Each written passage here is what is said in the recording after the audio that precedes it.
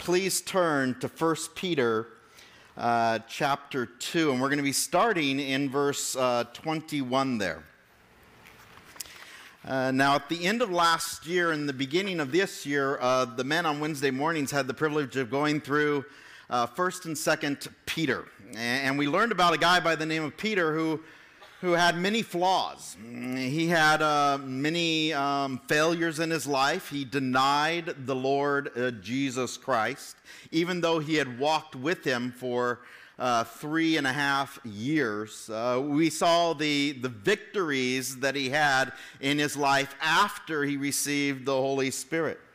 But in 1 Peter chapter 2, verse 21, we get the theme of these books. And if you wouldn't mind standing with me as we read the Word of God, it says, "For to this you were called, because Christ also suffered for us, leaving us an example that you should follow his steps, who committed no sin, nor was deceit found in his mouth, who when he was reviled did not revile in return, when he suffered he did not threaten, but committed himself to him who judges righteously, who himself bore our sins in his own body on the tree, that we, having died to sins, might live for righteousness, by whose stripes you were healed.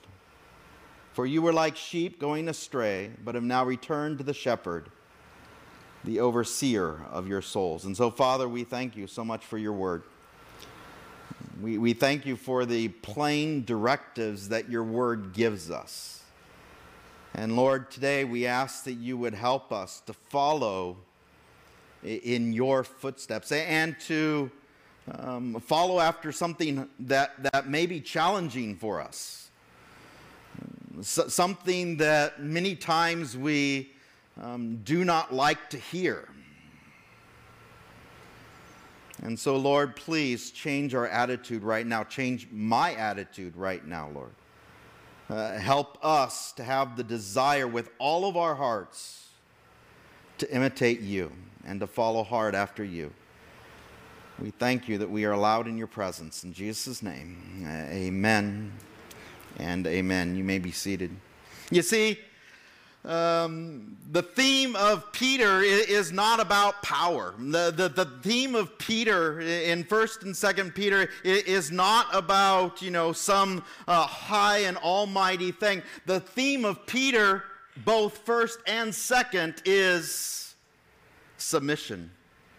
In fact, the word submission is used more times in 1 Peter than any other book in the whole Bible. 6 times the word submission is used.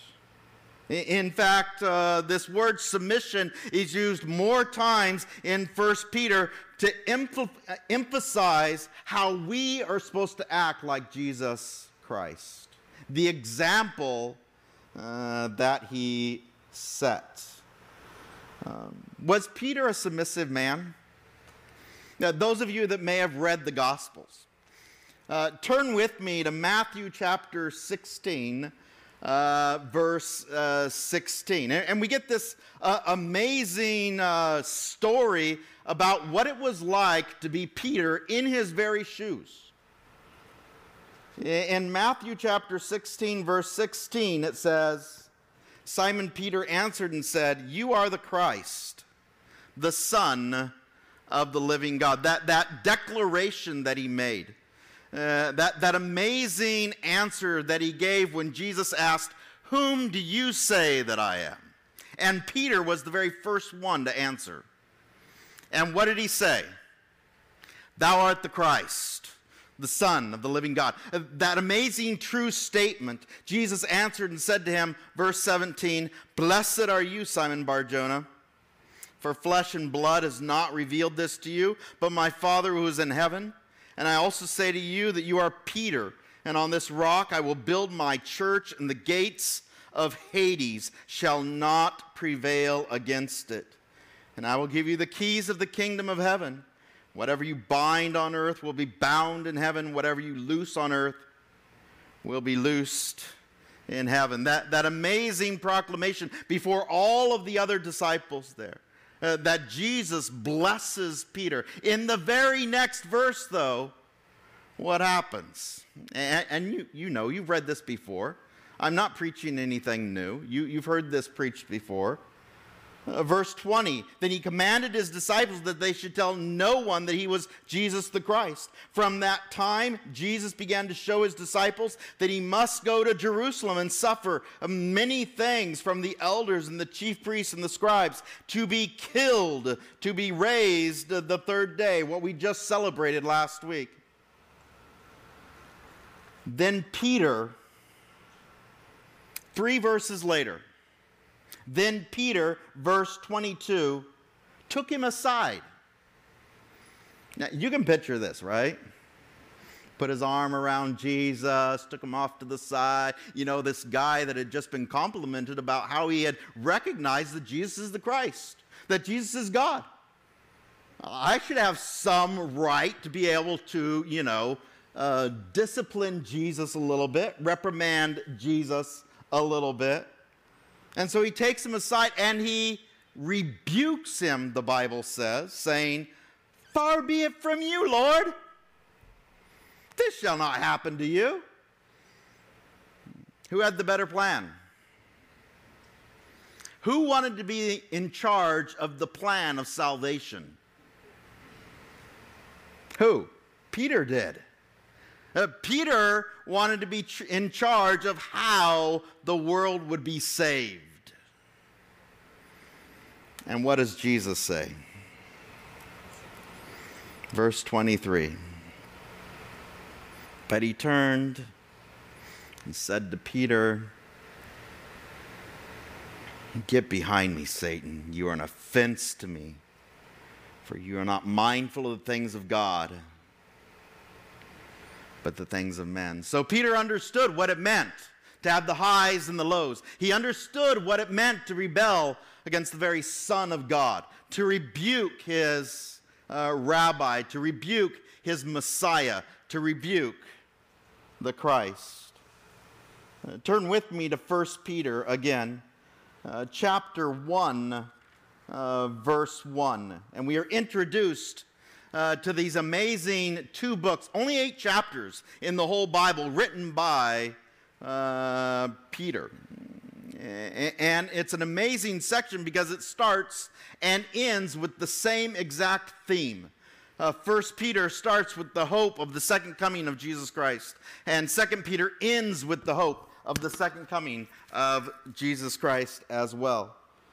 It says in 1 Peter chapter 1, verses 1 and 2, Peter, an apostle of Jesus Christ, to the pilgrims of the dispersion in Pontus, Galatia, Cappadocia, Asia, and Bithynia, elect according to the foreknowledge of God, the Father, in sanctification of the Spirit, for obedience and sprinkling of the blood of Jesus Christ. You see, Peter understood this word more than any other disciple. The word that is only spoken by Peter in the whole Bible, this word, and it's a big one that we don't like, foreknowledge. You see, foreknowledge is only spoken here and in one other place in the Bible.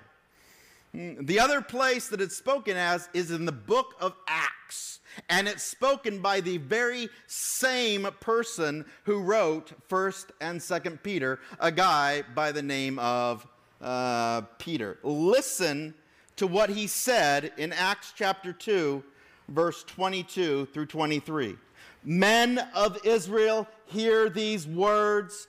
Jesus of Nazareth, a man attested by God to you by miracles, wonders, and signs, which God did through him in your midst, as you yourself also know, whom him being delivered by the determined purpose and foreknowledge of God, you have taken by lawless hands, have crucified and put to death. You see, Peter uses this words not only in his epistle, but in his sermon back in Acts. That sermon that he preached there in Acts chapter 2 on purpose to show that it was God who chose the Israelites,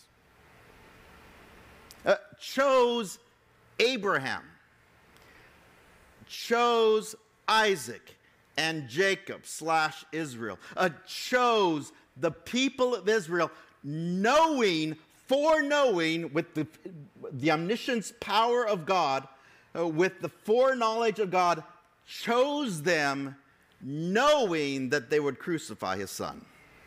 Do you understand that? Chose them with the knowledge that they would crucify and kill and mock his son. Peter understood that firsthand because Peter understood that because he himself was chosen by Jesus, knowing that he himself would deny Jesus as well. Jesus knew that. He understands that firsthand. And so this word, this big word that is used here, this word foreknowledge that is used at the very beginning of Peter, sets this tone. God knows it before it happens. Turn with me to 1 Peter chapter 2, verse 13.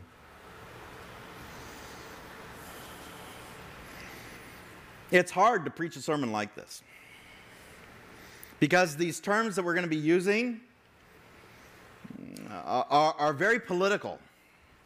In fact, Peter starts out from the very first time he uses the word submission in a political sense.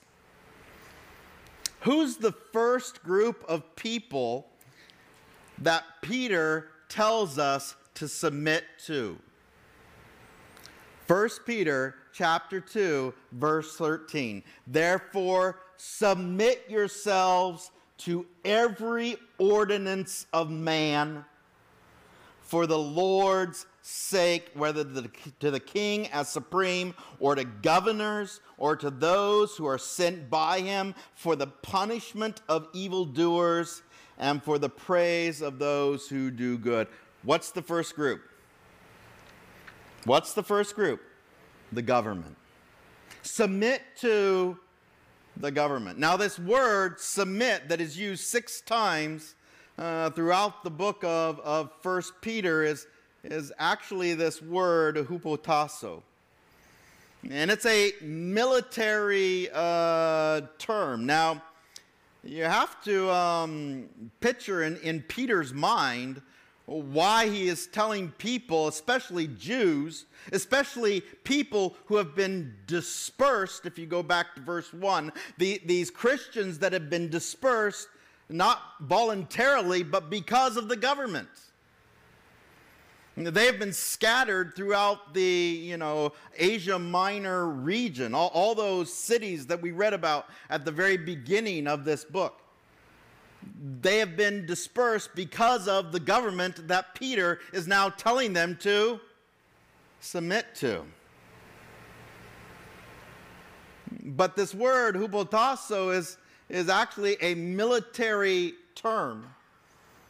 It means to arrange, as in a troop division, in a military fashion, under the command of a leader.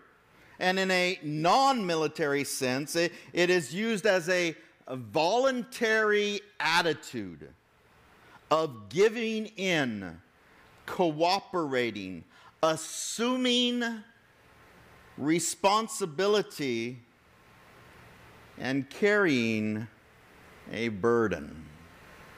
You see, the first aspect that Peter is bringing out about submission, in submission to government, is that submission always produces order. Submission always produces order. In fact, you can see it in any well-trained military. What's the first thing that Lance will be learning about when he goes into boot camp? How to march, right? How to stay in line, how to work with other people. There is an order that is produced because of a submissive attitude coming under another person. It continues on there. And you have to put yourself again in the footsteps of Peter, because he is a Jew living under Roman authority. Did Peter love the Jewish government when he was walking with Jesus Christ? No. In fact, he hated the Roman government. But if you listen to the words of Paul, it says in Romans 13:1, let every soul be subject to the governing authorities. For there is no authority except from God, and the authorities that exist are appointed by God. Now, we live in a country, and what do you hear on the news all the time? What is it all about? It's about what, is happening in the government. And we should truly be blessed, because Peter, writing these things, writing this submission to the government, is actually in a far harsher government than we could ever even imagine. You see, Nero at this time hated Christians so much that he would, use them as lampposts in his gardens. And if you read, any of the books on martyrs, you see the horrific things that happened to Christians during this time. It was not a conducive environment for a Christian to believe in Jesus Christ. And yet Peter, he's saying, submit to the governing authorities. But we have to understand who is the one that puts all authorities in their place. What did Romans 13:1 say? It is God who puts all authorities in place. In fact, that's what Peter says as well. Verse 15, 16, and 17 of 1 Peter chapter 2, it continues on. For this is the will of God, that by doing good you may put to silence the ignorance of foolish men. Isn't that amazing? How can I put to silence those that are just rambling their mouths, that are foolish men? How can I do that? Follow the word of God. What does it say? Obey, submit, be silent. Do you understand what that means in Peter's life? That's antithetical to everything Peter believed in as a Jew. We should be fighting the Roman government. We should be raising our swords against the Roman government, right? I should do everything in my power to resist authority. Read verse 15 again. For this is the will of God, that we should submit, that by doing good you may put to silence the ignorance of foolish men, as free, not yet doing or using liberty as a cloak for vice, but as bondservants of God. Honor all people. Love the brotherhood. Fear God. Honor the king. Submission understands who's actually in authority, who put the governments there, who put the men in place, who put those people that govern us in authority. But what does submission actually mean? Does that mean that we should obey in everything? No. It understands who's the highest authority. In fact, in Acts chapter 4, verse 19 through 20, Peter and John had the same dilemma. Who should we obey? Acts chapter 4, verse 19, it says, "But Peter and John answered and said to them, whether it is right in the sight of God to listen to you more than to God, you judge. For we cannot but speak the things which we have seen and heard." Who was the higher authority? The people that were telling Peter and John not to preach the gospel anymore? Or God himself? And the answer is clear. It's God himself. Now, as we go through this list, as we go through these chapters, as we look at the people that we're supposed to submit to, it does not get easier. You thought submitting to the government was hard. What's the next section say? Verse 18, 1 Peter chapter 2. Who's the next group we're supposed to submit to?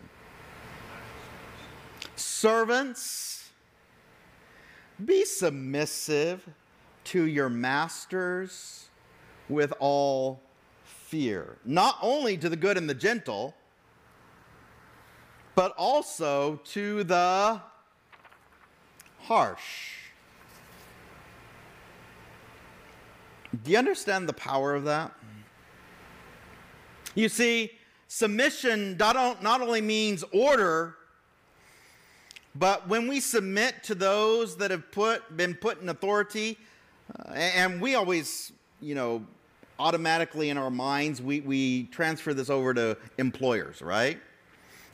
You've heard sermons on this in terms of, how are we supposed to act toward those who are our bosses? And we love good bosses, right? We love those who are in authority over us that provide nice things, right? But who else does Peter tell us to be submissive to? Not just the good, but who else? The harsh as well. And so we convert this into our, time period. An employer who hires you as an employee, right? But that's not the context here. The context here is not an employee-employer relationship. The context here is a master-slave relationship. It's a master-servant relationship. This is a submission not to someone who you are being hired by or volunteering your services to. No, this is someone who owns you. This is a master. And what does Peter tell them to do? Submit. Now, how does he tell them to submit? And this is the next point, because submission not only to the government produces order, but submission to those who are our masters or employers produces provision. And we have to go back to that military term again, because in the army or in the military order that is produced when we obey or submit to the government, this next section we understand also who gives us, if you are in a military, your provision. Who provides for you? Who gives you those perks that you have in the military? Who gives you your food? Who provides for you? It all comes from this word to submit. Now, submission never means inferiority. In fact, the title of the sermon is the superiority of submission. The superiority of submission. It is never inferior. In Galatians chapter 3, verse 28, it says, "There is neither Jew nor Greek, there is neither slave nor free, there is neither male nor female, for you are all one in Christ Jesus. And if you are Christ, then you are Abraham's seed and heirs according to the promise." What does it continue to say there in 1 Peter chapter 2, verse 19? It says, "Submit to your masters, for this is commendable, if because of conscience toward God one endures grief, suffering wrongfully. For what credit is it if, when you are beaten for your faults, you take it patiently?" Again, put yourself in the place of Peter's, where he is at in time right now. What could a master do to their slave? As it says here, what could they do? Rightfully so, what could they do? We don't like to say it, but they could beat their slave. They could kill their slave. They could do whatever they wanted to their slave. It continues on there in verse 20. "But when you do good and suffer, if you take it patiently, this is commendable before God." Isn't that amazing? The power, the superiority of submission. Submission is never inferior. "For to this you were called." Do you understand the context now? Because we always take this out of context. We always say, oh, we should walk in the steps of Jesus Christ. You have to understand the context. It's in the very same context of a master-slave relationship. Now, this is uncomfortable. We don't like talking about these things. It is hard. We squirm when we hear this. But what is the ultimate submission to whom we should submit to? And it says it in the rest of this section, if we just read it verse by verse. This is the will of God for you, right? That you were what? Called, because Christ also suffered for us, leaving us an example that you should follow his steps. The poster isn't all about sunshine and just some footprints in the sand. The call isn't just some idealistic view. No, the call is to submit. Not just to the government in an orderly sense, not just to our employers in a provisional sense. It is never inferior in how we should conduct ourselves. It is always superior. Why? Because Jesus did it. Excuse me. Because Jesus was the example. What does it say in verse 22? Did he deserve any of the punishment that he received? Did he deserve any of the punishment that he received? Not a single ounce. Yet what did he do? Verse 22, who committed no sin, nor was deceit found in his mouth, who when he was reviled, did not revile in return. When he suffered, he did not threaten, but committed himself to him who judges righteously, who himself bore our sins in his own body on the tree, that we, having died to sin, might live for righteousness, by whose stripes you were healed. The great exchange. My sins for his righteousness. This is hard, because submission always wins souls. Who was the greatest example of submission? According to this verse, who was the greatest example of submission? Jesus Christ. And why did he submit? Why did he say, Father, not my will, but thine be done? Why did he say that?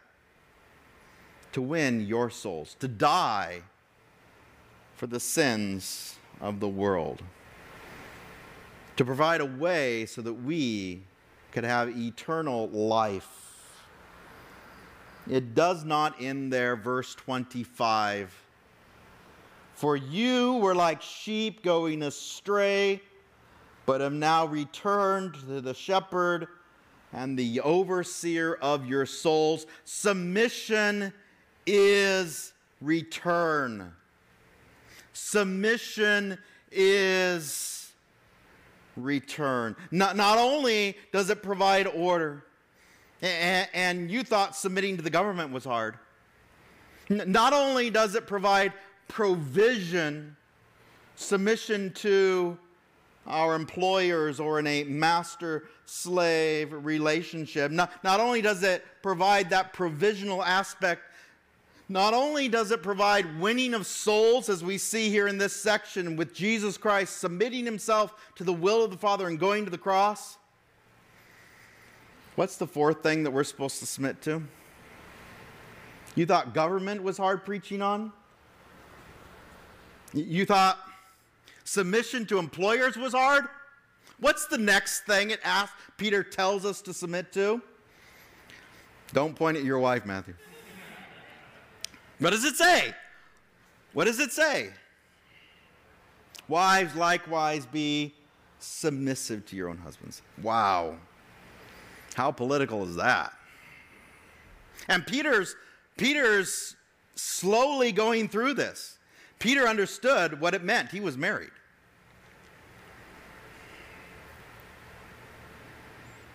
He was the one who took Jesus into his home. His mother-in-law was there. She was sick. What did Jesus do?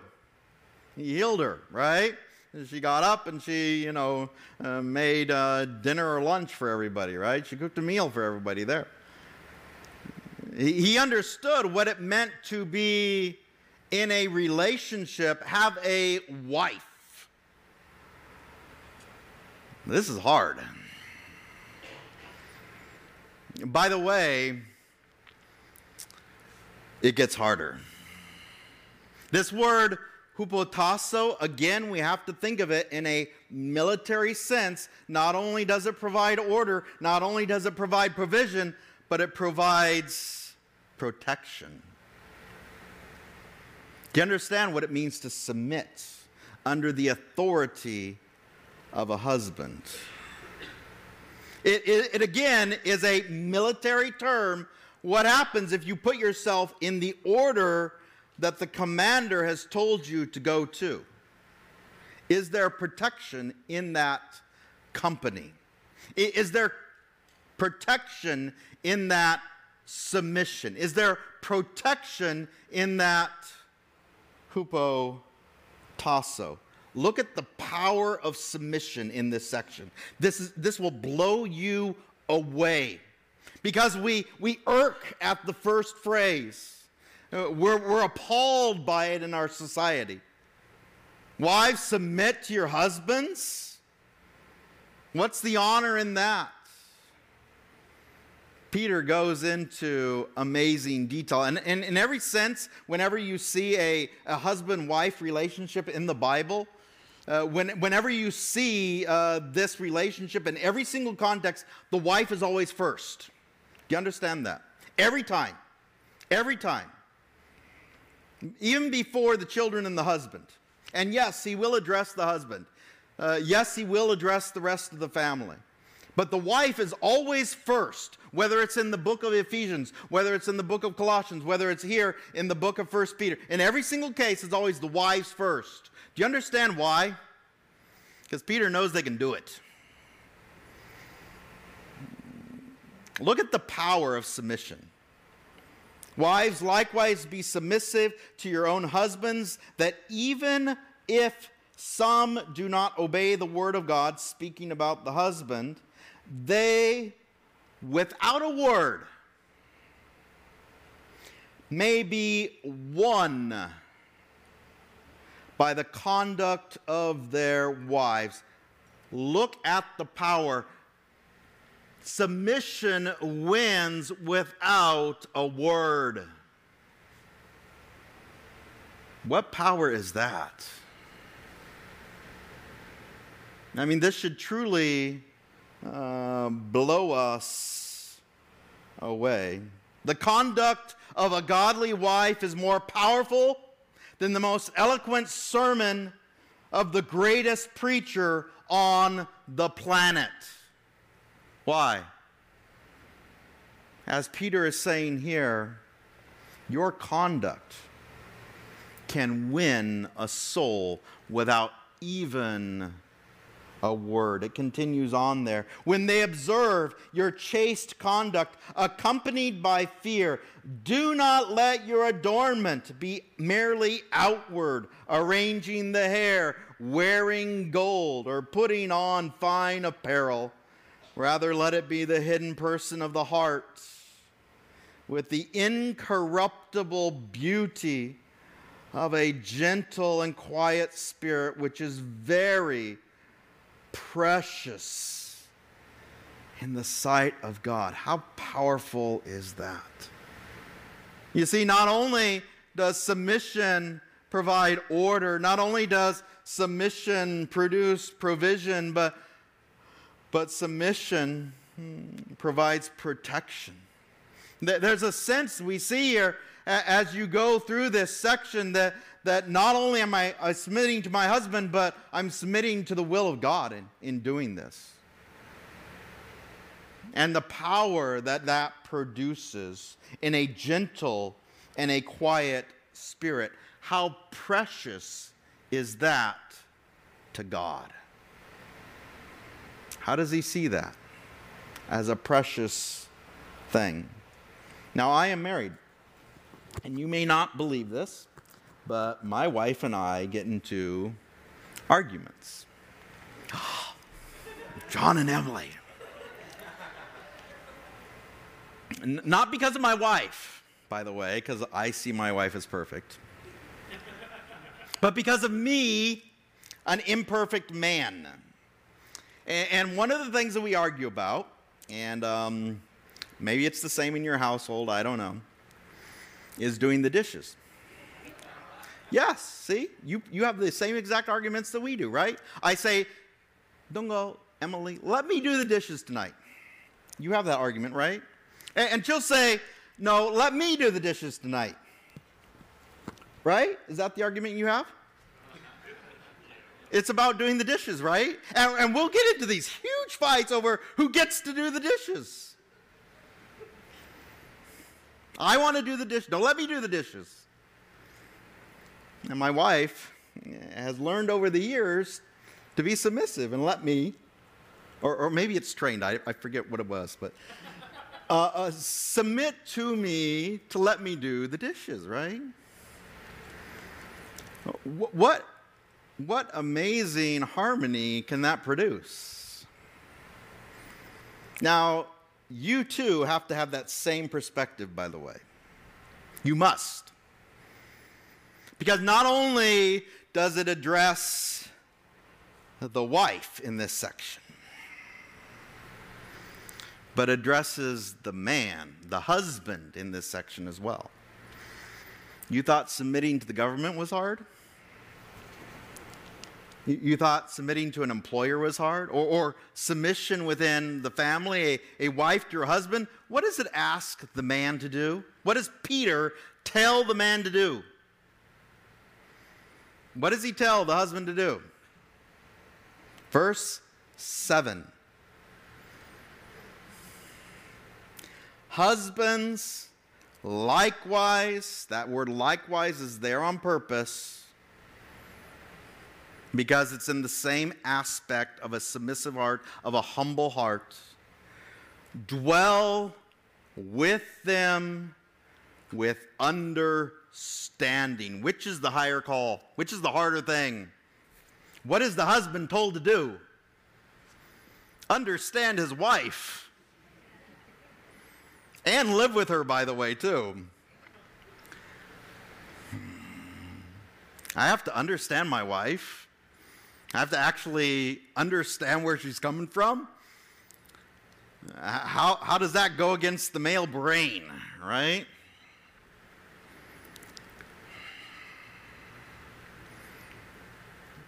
I love teaching on Wednesday mornings because, like I said, we went through this section. And we spend a lot more time per verse, you know, and it's a privilege to actually be able to do that. The men that show up on Wednesday mornings at 6 o'clock, they wake up early, they're faithful in coming, they love hearing the Word of God, and to talk about these things, what it actually means to live in understanding with your wife, should break our hearts, men.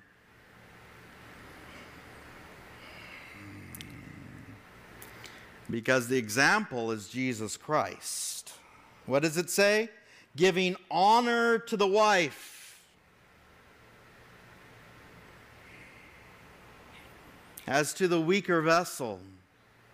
Now, unfortunately, that's we think of weakness in terms of this, but again, it goes back to that word precious. Yes, it may be delicate. Yes, it may be fragile. Yes, your wife may, at times, approach things with a different perspective than you. Yes, your heads may come together at times. Yes, there may be fights and arguments, but how is the husband supposed to treat his wife? Something precious. Now the term here is actually something like a vase or a precious ornament or something that can easily be broken. What do you do with a precious, valuable vase? Let's say you have to transport it from one area to another in a big moving van. What do? You just throw it in with all the rest of the stuff? No, what do? You wrap it up, right? You protect it.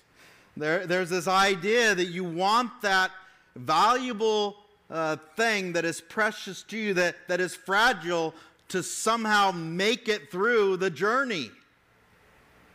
And it's the same thing with marriage. Peter is bringing that out. Men, you need to treat your wives with honor because they are valuable. They're precious in the sight of God. What does it say? And it brings that out in the very next phrase. And as being heirs together of the grace of life, that your prayers may not be hindered. What is the warning, men? What is the warning? That your prayers can be hindered by the conduct of the way you treat your wife. That not only are you heirs together in Christ, but there can also be a hindrance in the way that you treat your wife. Peter is bringing these things out. And he's pouring these things out in this epistle that he's preaching, that he's delivering to the people that have been dispersed throughout Asia Minor. He starts off with submission to the government. There's order there, and then a submission to our employers, and there's provision there, and then into the family home. He says, wives, submit to your husbands. There's protection there. What is the last thing that Peter tells us to submit to? And we find the very last thing that he tells us to be submissive to in 1 Peter chapter 5. Just one page over, maybe two in your Bibles. 1 Peter chapter 5, verses 5 through 9, it says, likewise you younger people. Submission to government, you thought that was hard. Submission with employers, you think that's hard. Submission between a wife and her husband, that's hard. And now what's the last thing he says? The youth. The youth. You younger people within the church, be submissive to your elders. Yes, all of you be submissive. There's that lump sum there. Now, the important thing is, submission is always an attitude of spiritual maturity. Always. Doesn't matter your age. Doesn't matter your length in the Lord. It's the attitude that you have toward those in authority. It's the attitude that you have toward those that God has put over us. You see, on Monday nights, I am not in charge. Pastor Tink's in charge. And I submit to what he tells me to do, Wednesday mornings, I have the privilege of being in charge of that. In the Sunday school rooms, I'm normally not in here. I'm teaching Sunday school. Thomas is in here right now. But you understand, I have to submit to whoever's in authority over the Sunday school program. They're the ones that make, the rules. And in this church, who do we submit under? Pastor Mike and those that are the elders of this church. We are supposed to submit. Yes, all of you be submissive to one another. Be clothed with humility, it says.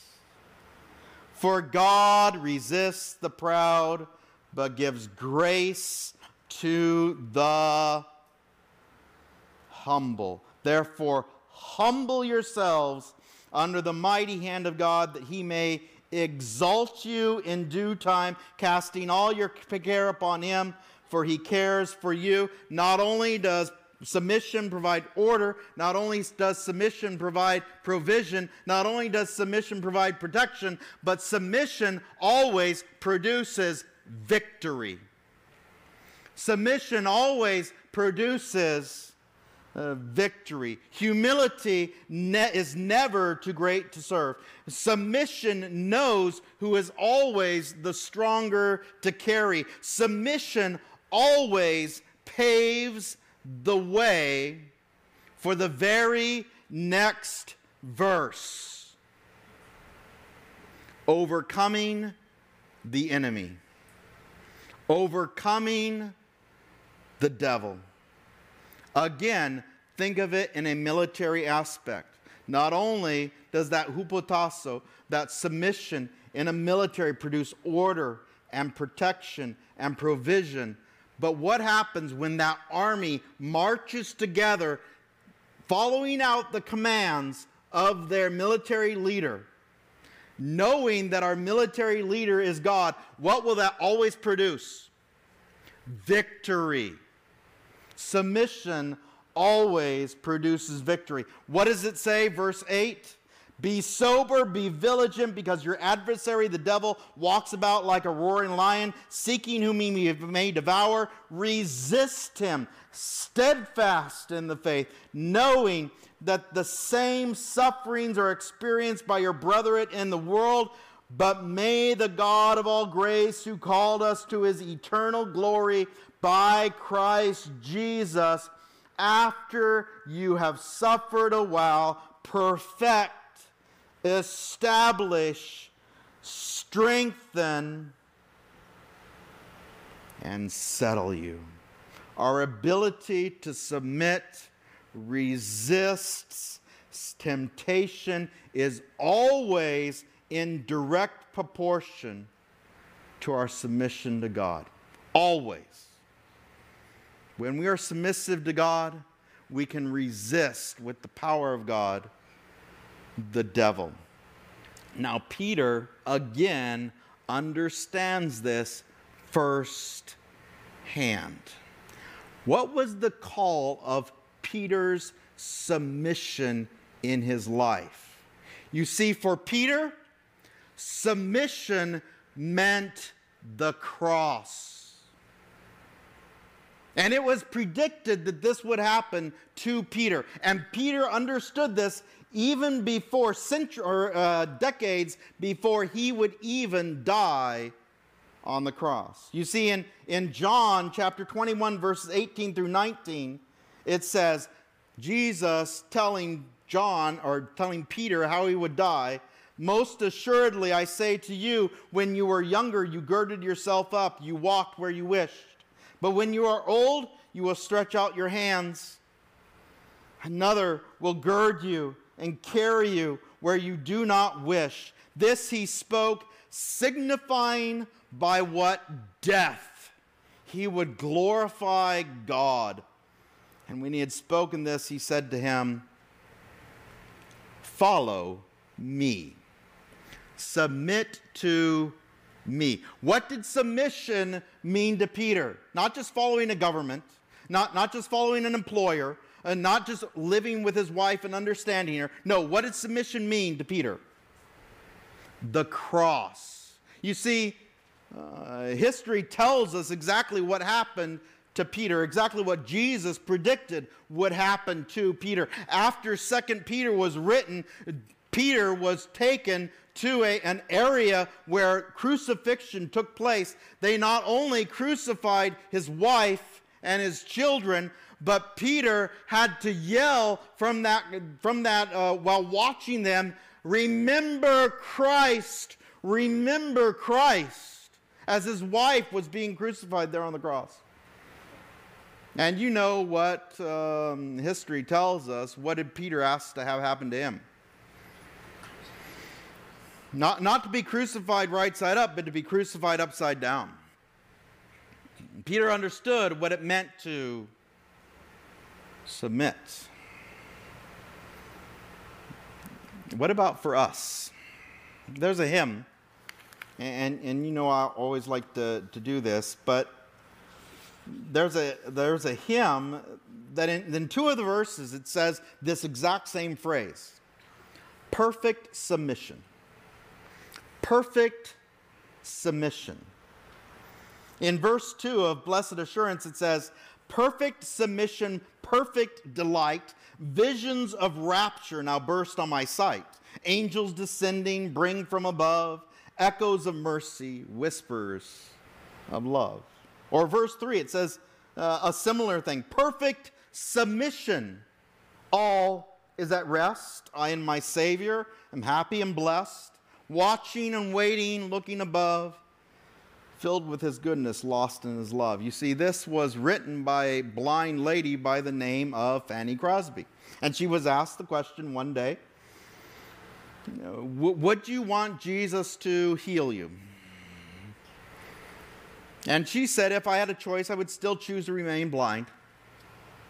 For when I die, the very first face I will see will be the face of my blessed Savior. Again, understanding what submission means. Now, if you know this hymn, and if you don't, you'll catch the tune fairly quickly. Please sing it with me, starting with the very first verse there. It says, blessed assurance, Jesus is mine. Oh, what a foretaste of glory divine.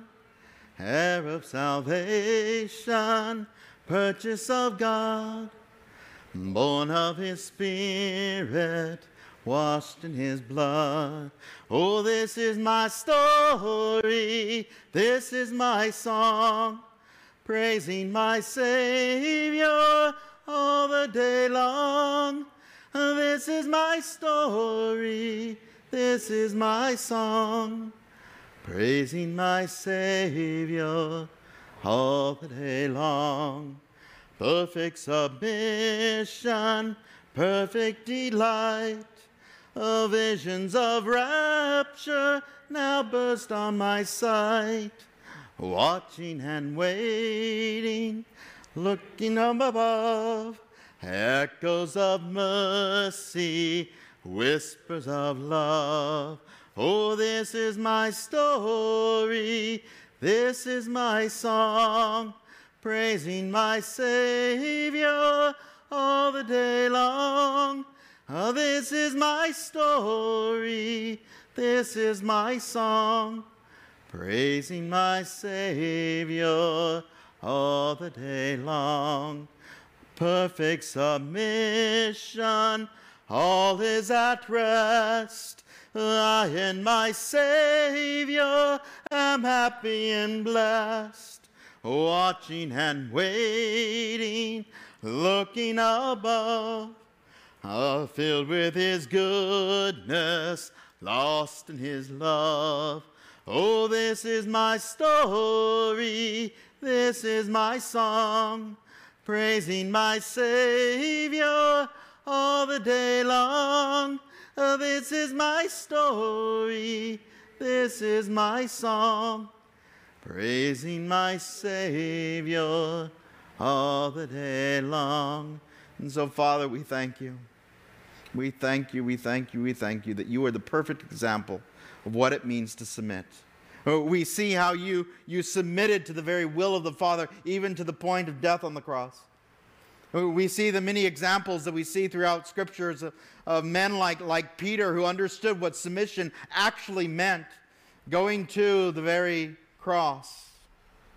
And Lord, ourselves, we know we are called on a daily basis to take up our cross. And so, Father, we ask that you would give us your humility, your grace in our acts of submission, Father. Help us to submit first of all to you, knowing that you are the ultimate authority. And for those that you've placed over us, we ask that you give us the wisdom to know how to submit to them, Father. Give us that grace, whether it's in our the governing authorities that are over us in a national level or a state level or a local level, Lord, or maybe it is as our employers, Lord. We ask that you would give us grace in that situation, Father, and in our home life, Lord. I thank you so much for the many examples that you have given us throughout the scriptures, Lord, and I ask that you would be the one that helps us, Father, to understand what it means to apply submission to our lives and the power that produces, Father. We love you. We love you. We love you. In Jesus' name, amen.